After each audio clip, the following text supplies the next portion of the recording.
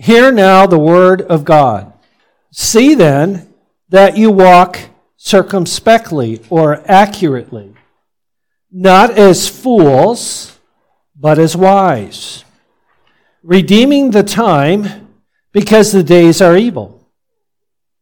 Therefore, do not be unwise, but understand what the will of the Lord is. And do not be under the controlling influence of wine, in which is dissipation, but be under the controlling influence of the Holy Spirit, speaking to one another in psalms and hymns and spiritual songs, singing and making melody in your heart to the Lord, giving thanks always for all things to God the Father in the name of our Lord Jesus Christ, submitting to one another in the fear of God. Let's pray. Father in heaven, we do come before you, and as we come to now this further command on how to say thank you, enable us, O Lord. This is a hard statement for some, for all of us in many ways, to submit. That word is a hard word. Many hate it. Yet you call us to submit to you as Lord, but also submitting to one another in your fear. We pray, O Lord, that you would do that work in us, that we would be able to hear, receive, trust, and obey. We pray this in Jesus' name. Amen. Beloved in the Lord Jesus Christ, many years ago, I made a statement that said, in today's world, there are now unacceptable words. The new law today is he or she. If you don't say it right, you can be arrested. You can lose your job. You could offend without knowing. You must use words that the person finds acceptable. True or false? That was something years ago I said, and I look back on that, and how about it today? Is that true today? We can offend without knowing it? What about the things that are now happening with the flag, with statues? Where is the honor to those that have died in our country for our country? Where is the honor of the past? What's going on? Is there an attempt to erase the past? We don't honor those that have gone before us and what they've established in this country, in this world. Here's a tough one. We're called to honor the president. Is that a tough one? He's not honorable, so why should I honor him? Because God says, honor the king. Honor the governor. Honor those in authority. Why? Because God placed them there. I don't know why or how, but he did. That's a tough one. We're called to honor him. In honoring him, we honor the King of Kings. So this text, like I said in the prayer, is a difficult one. There's a 4-letter word in our society that people hate, and that is obey. Children, obey your parents in the Lord. Honor your father and your mother. Is that in the Bible? Is that in the Old Testament? Is that in the New Testament? Honor your father and your mother. What's the promise? That your days may be long in the land which the Lord your God has given you. Another negative word, like I said in the prayer, is the word submit. Is that hard to do? Is it hard to submit to your boss? To your parents? How about to the police officer that pulls you over? To the judge? I don't know if did you see that one video where that one fellow come flying over the bench and attacked the judge because he didn't like what the judge decided? Did you see that? Is that respecting authority? He's got now, 7 charges more against him. We live in a lawless society. or we don't honor those in authority. And ultimately, we don't honor God. We choose not to submit. It is an offense to be told to. But yet, what does our passage say? Submit or submitting to one another in the fear or the respect or the honor, the reverence of God. That's our text this morning. So I have the outline in the bulletin. The main point is, as those who trust in Christ alone for salvation, we are called to walk worthy of what He has done for us. That's chapter 4, verse 1. I, therefore, the prisoner of the Lord, beseech you that you walk worthy of the calling with which you were called. That's our calling. In contrast to the rebellious world, we are called to walk accurately, verse 15 of chapter 5, according to God's revealed will through His holy word. This is accomplished under the controlling influence of the Holy Spirit, verse 18, which leads to growth in wisdom and knowledge, joy and thanksgiving from the heart, and mutual edification and service or ministry. So what have we been doing? We've been working our way through the book of Ephesians, and if you remember, starting in chapter 4, what's the summary? Walking with Jesus, our great shepherd. Matter of fact, we did a little excursus where we were looking at the incarnation or the birth of Jesus. But what was the key word that I said that those sermons were based around? If anyone was listening, one word begins with a K, ends with a G. King. Jesus is King of kings, Lord of lords. Here we have a continuation. We're coming back to that, the implications of that. Walking with our Lord and Savior, Jesus Christ. Paul says in chapters 1 through 3, what is our position if we believe in Jesus? Chapter 2, verse 6. We are seated in heavenly places in Christ. Do you believe that? Well, no, I'm seated in Dickinson, North Dakota. Well, that's true too. But positionally, if you are in Christ, Paul says you're in heaven.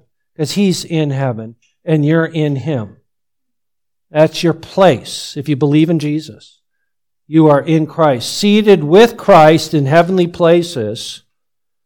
And then chapter 4, he says, okay, so now walk. Conduct your life in Jesus. Walk following Jesus. That's chapters 4, 5, and into chapter 6. And then in chapter 6, beginning in verse 10, he will then talk about standing with Jesus against the warfare that we face, putting on the whole armor of God, and so on.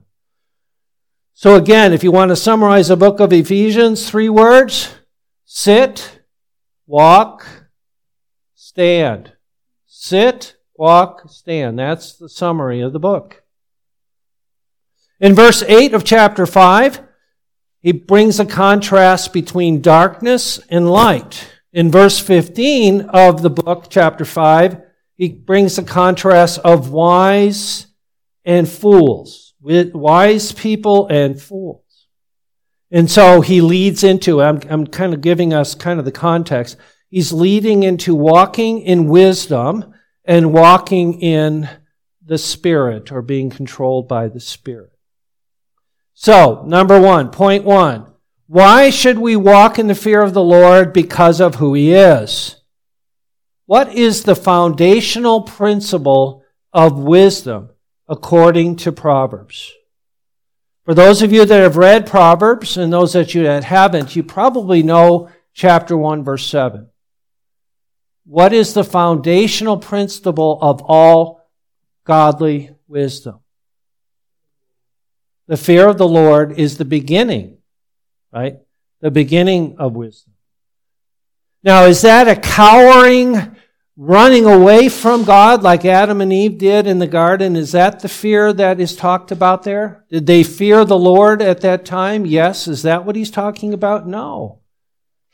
It's talking about a proper respect, a proper understanding of who He is, honoring Him, reverencing Him, treating him as he is. That's the fear of the Lord. Another way of looking at it is it's walking consistent to what is logical and right. Does that make sense? If he is the Lord, our response is to serve the Lord. That's the right thing to do, to worship the Lord.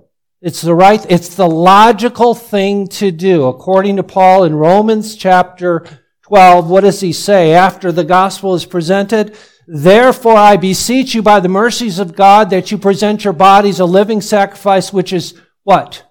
Holy, acceptable to God, which is your logical service. The logical thing to do is to serve the King of Kings. To not serve is the opposite of logic. It's foolishness. You understand? To be wise, the opposite of wisdom is to be foolish. What is foolish? Acting as if the Lord isn't the Lord, but I am. How often are we foolish? I want my way. Isn't that what sin is?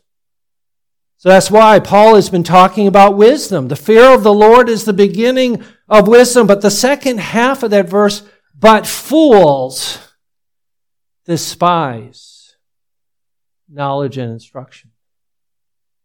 So who are you? What are you? Are you wise or are you a fool? That's the question of the day.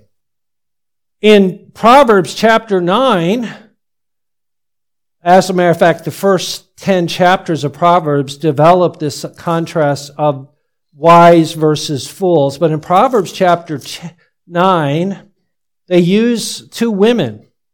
In verse 10, we hear the wise woman, the woman that's wisdom, says, the fear of the Lord is the beginning of wisdom, and the knowledge of the Holy One is understanding. For by me your days will be multiplied, and your years of life will be added to you. If you are wise for yourself, and if you scoff, you will bear it alone.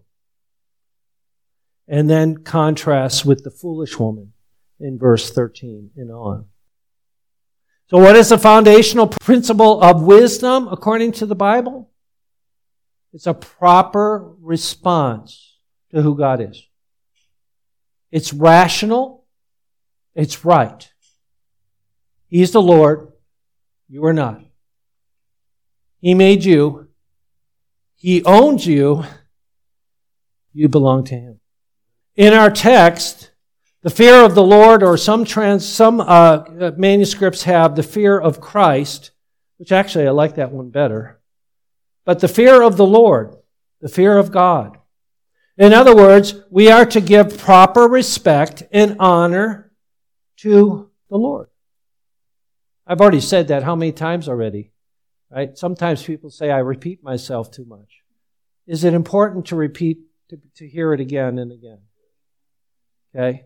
When God writes something 3 or 4 times in a verse, is it something important? Yes, it is important. He's the Lord. Jesus is Lord over all things. Paul has already declared that in chapter 1, verse 20. Which He, that is Christ, that is God, worked in Christ when He raised Him from the dead, seated Him at His right hand in the heavenly places, far above all principality and power and might and dominion and every name that is named, not only in this age, but also in the age which is to come. And He put all things under His feet and gave Him to be head over all things to the church, which is His body, the fullness of Him who fills all in all. He put all things under His feet. What does that mean? Does Jesus own everything? Does He own you? Does He own everything you own? Okay.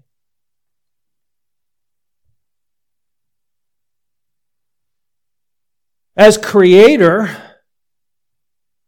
He's created us. He's made us His creatures, His covenant servants. We exist to fulfill His purposes. Do you believe that? You only exist because God created you, sustains you, has a purpose for you, loves you, sent His Son for you, sends His Spirit, is involved with you, has a purpose for you, and so on. My identity is not in myself. My identity is in Christ. But here's the interesting thing. He's the creator of not just believers, but He's the creator of everyone. Every human is a covenant servant of God. You understand that? That means that if we do not do what the Master says, what are we? Are we unprofitable servants? How about rebellious servants? If the Lord says jump, what are we called to do? Say how high on the way up. Right? To not jump is to be in rebellion. He is our provider. He provides for all mankind. His whole kingdom.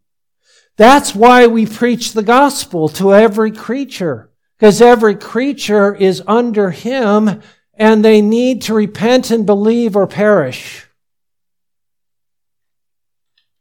So when we talk to a non-Christian, it isn't, well, you get to choose whatever you want. No.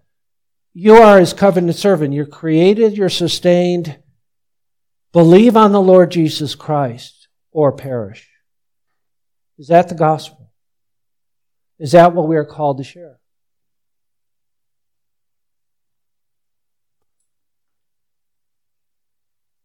He provides life and breath in all things. He has might and He has right to be personally involved with every one of us. And so, therefore, sin is a personal offense to a holy God. It's a slapping Him in the face. And He has a right to punish that. But yet also, He's our Redeemer. And we are thankful children.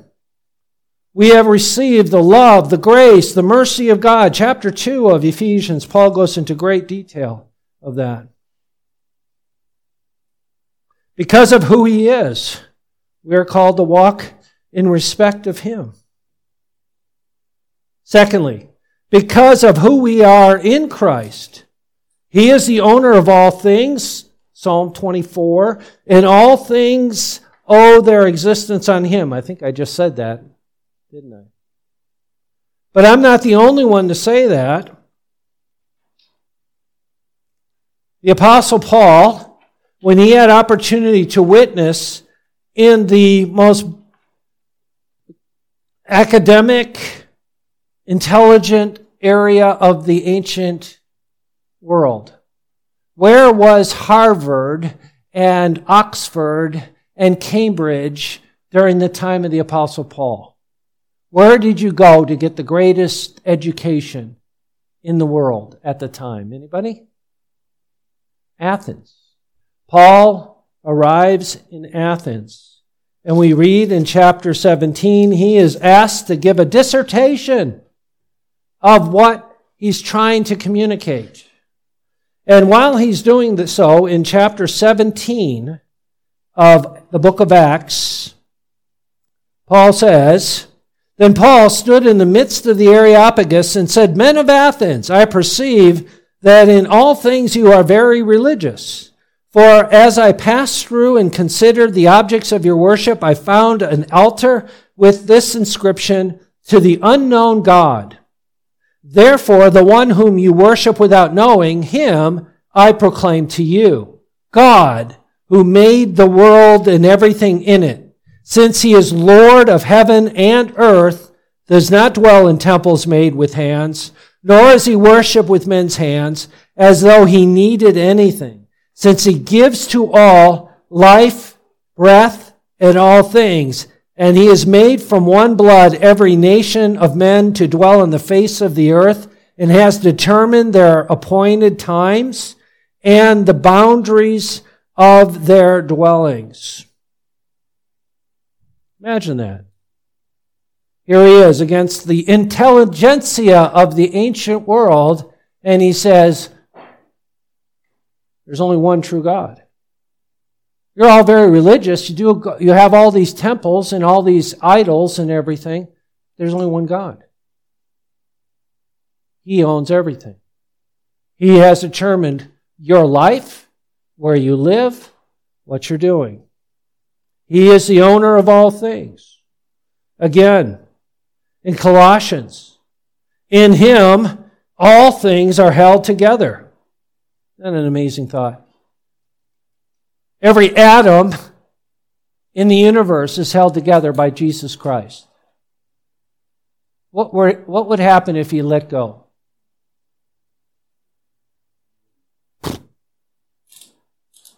The elements would pass away in fervent heat.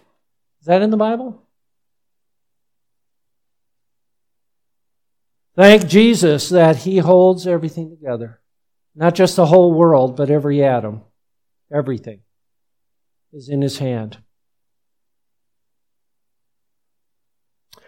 Again, His involvement, His providence. It is because of His providence that you've taken that breath you just took a moment ago and the breath you just took now. That's only because of His mercy that you are breathing. That's what the Puritans said. So what should you do with the breath? Thank you. Thank you. Thank you. But who are we in Him? He is the Lord. One theologian spoke about it this way. During the creation week, all things, plants, animals, and persons are appointed to be the covenant servants, to obey God's law, and to be instruments of His gracious purpose. Thus, everything and everybody is in covenant with God. Isaiah 24:5, all the inhabitants of the earth have broken the everlasting covenant.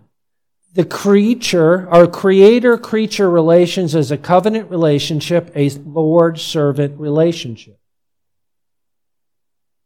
God is the Lord, that in all His relations with the world, He speaks and acts as Lord. And so we are His covenant servants. But yet, we are in Christ, we who believe in Christ, you who believe in Christ, we belong as His beloved, redeemed people. Is that important? Is it important to you that you're loved by the Father? That God so loved the world that He sent His only begotten Son? That Jesus, He says, no greater love is no man than this, that a man would lay down his life for his friends. But Jesus laid down His life for His enemies. You and I. While we were yet sin, Christ died for us. Who can separate us from that love? Paul says nothing. Jesus is the head of the body, the church. He is the Savior of the body. And so therefore we confess that Jesus is Lord, right? What does Paul say about that? If you confess with your mouth Jesus is Lord and believe in your heart God has raised Him from the dead, you shall be saved. Do you confess Him as Lord? Do you submit to Him? Do you desire to serve Him? Do you respond to the love of God by loving Him? By doing what He commands? Do you honor Him? Do you give thanks to Him? Verse 20 of our text. Giving thanks always for all things to God the Father in the name of our Lord Jesus Christ. Submitting to one another in the fear of God. So one of the ways that we can show the love and faith in Christ is to love one another. Is that in the Bible? Love your neighbor as yourself? Well, here it says, submit to your neighbor. What is he talking about? What does that mean? Submitting to one another in our various callings. Calvin said, where love reigns, mutual service will be rendered. We're called to serve one another, to love one another. My wife is involved with the Amen Food Pantry. And when they talk about the people that they help, they don't call them clients or needy people. They call them neighbors. We're here to help our neighbor. I think that is a great way to describe serving others. You're my neighbor. I'm called to love my neighbor as myself. All my fellow men are my neighbor. Right?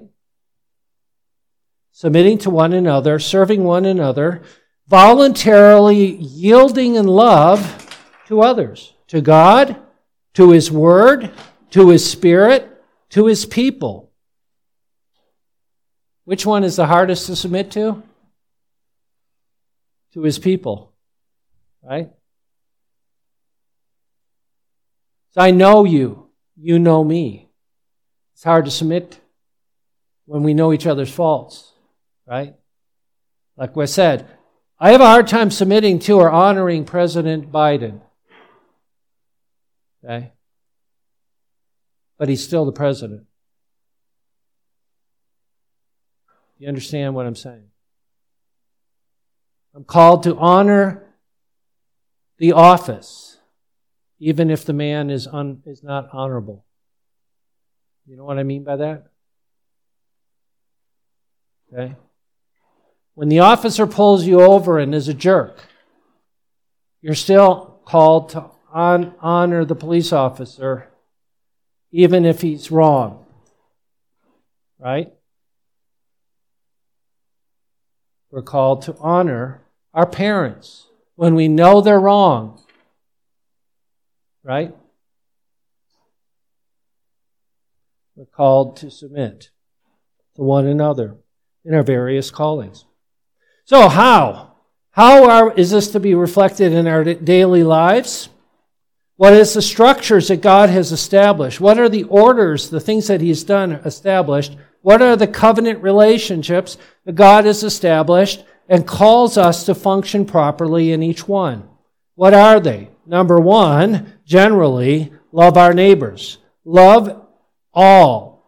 Respect all. Serve one another. Peter said that, didn't he?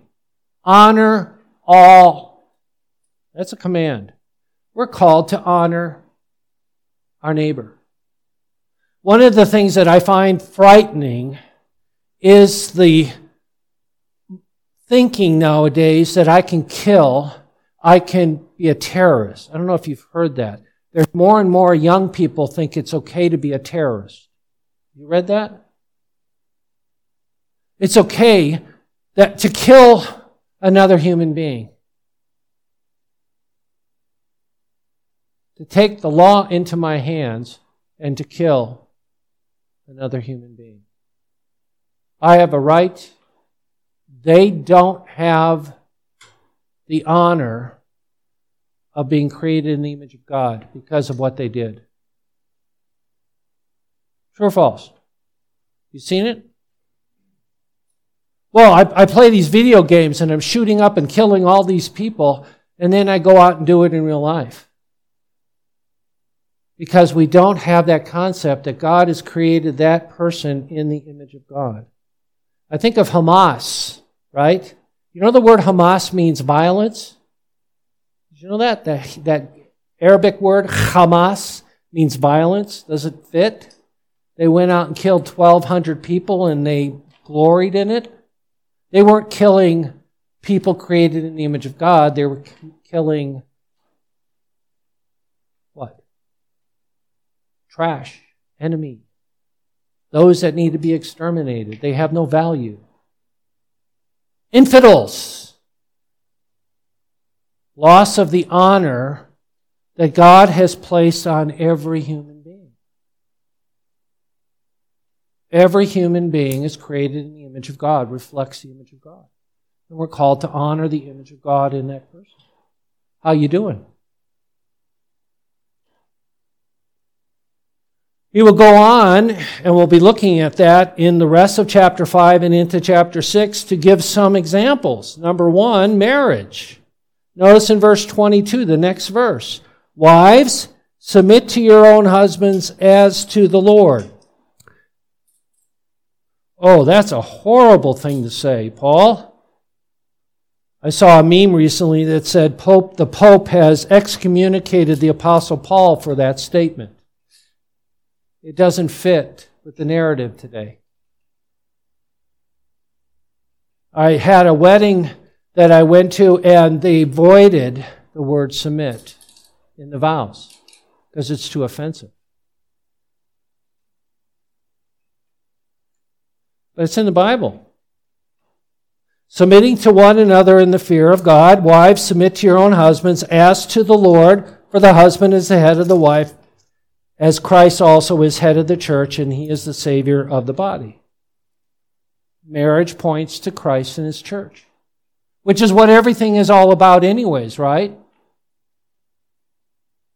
We all exist. This whole thing is, what Paul says, is about the church, about Christ and the church. And marriage is a picture of that. He goes on to children, chapter 6, obey your parents in the Lord, for this is right. Honor your father and your mother, that it may be well with you and that you may live long on the earth. So children, honor your parents, even when they're wrong. Okay? Respect them. Examples, household, family, also employment. Verse 5 of chapter 6. Servants, be obedient to those who are your masters according to the flesh, with fear and trembling, in sincerity of heart as to Christ. And that is interesting. The person I work for ultimately will give an answer to Christ for his management of my time. Submit. He doesn't cover civil government in this book, in this letter, but he does in other places like Romans 13. And again, he doesn't mention the church per se and church government, but he does in many places. So these are examples. So how do I reflect in my daily life? Love God. Thank God. Respond to God's grace, what Jesus has done for us. Love my neighbor, who's created in the image of God. Care about them. We're going to have someone come up and speak about ways of doing that in the announcement time. Love my neighbor as myself. Submit to those in authority. Actually, it says, our text says what? Submitting to one another in the fear of God. Honoring one another. Once more, Calvin said concerning this text, God has bound us so strongly to each other that no man ought to endeavor to avoid subjection. And where love reigns, mutual services will be rendered. Catch that? Where love reigns, mutual service to one another will be rendered.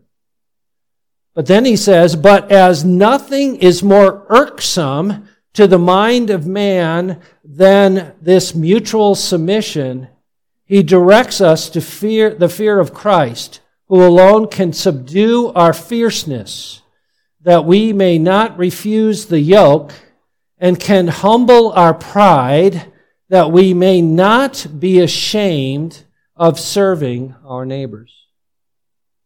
Interestingly, it's irksome to mankind to submit. Like I said to you years ago, I walked by a couple of young ladies talking, and one said to the other, I will never submit to a man. My eyes, I just kept walking. I didn't say anything I wanted to, and I'm going, okay, we got some education that's going to go on with this person in time. She's now married and has children, and we'll see what, anyways. Nothing is more irksome to the mind of man than the mutual subjection. But, what does he say? Christ humbles us. Christ loves us enough to humble us.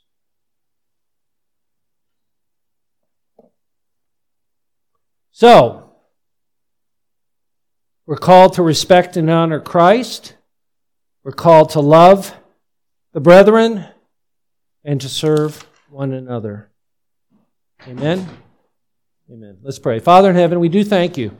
We thank you first and foremost that our Lord Jesus Christ became obedient to the point of death because he became a servant. And as he said, he came to serve and to give his life a ransom for many. And so, we thank you, Lord Jesus, for your service so long ago and for your service even today as you reign at the right hand of God the Father Almighty. And that you are ruling us. You're ruling all things. All authority has already been given to you in heaven and on earth, and you reign. And so we do bow the knee. We do confess that Jesus Christ is Lord to the glory of God the Father. We do so willingly now, knowing that someday all wills do so, willing or unwilling. And so, Lord, we do pray that you would enable us to, again, appreciate what you have done for us, what you are doing for us, what you will do, and that our response, our thankful response, would be to submit to you and to one another in the fear of God. We pray this now in Jesus' name. Amen.